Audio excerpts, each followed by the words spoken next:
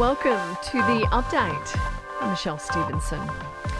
The nation's budget is inching closer to a second consecutive surplus, but the federal government isn't getting its hopes up just yet. The mid-year economic update shows Australia is currently in a $1 billion deficit.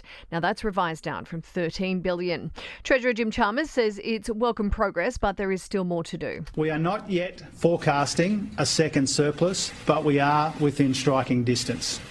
We have given ourselves a chance, but we aren't there yet, and we've been deliberately cautious and deliberately conservative. The budget update doesn't include any extra cost of living relief, but Shadow Treasurer Angus Taylor says Labor should be doing more to help households who are doing it tough. That's what's cruelling people out across this country. They're paying more in tax, they're keeping less of their pay packet, they're paying more in mortgage payments, and of course they're getting hit hard by inflation, and all of those things mean they're going backwards. And the Treasurer seems to ignore that. Australia has supported a United Nations motion to demand an immediate ceasefire in the war between Israel and Hamas. More than 150 countries at the UN General Assembly voted in favour of the humanitarian pause. The vote is not binding, but it does carry significant political weight. Foreign Minister Penny Wong says it's an important step towards ending hostilities, but both sides need to come to the table. We have consistently said, and I say so again today, a sustainable ceasefire cannot be one-sided.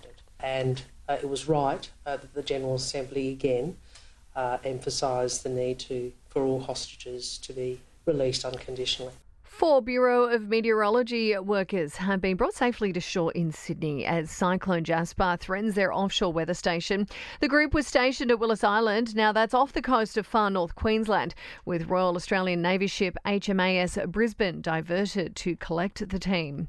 And parents and carers are being advised to factor in online safety when choosing and setting up smartphones for children this Christmas. The AFP-led Centre to Counter Child Exploitation has created several safety guidelines to help protect young people online. Sport and entertainment are next. To sport, and Usman Khawaja will no longer wear shoes depicting a pro-Palestinian message in Australia's test with Pakistan. The opening batsman faced backlash for wearing the shoes at training. The first test gets underway in Perth Thursday. And a historic pay deal has been signed by netballers following the resignation of Netball Australia Chief Executive Kelly Ryan, ending a year-long industrial dispute and allowing players to sign contracts for 2024. In your entertainment news now, and Kanye West has held a listening party in Miami for his new Vultures album. His 10-year-old daughter Northwest features on one of the songs. It's your bestie, Miss Westie, just tryna flirt me. Now, Hilary Duff is pregnant again, expecting her fourth child.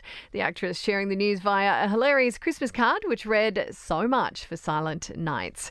And no surprises here, but Taylor Swift's Eras Tour is officially the highest-grossing music tour in history.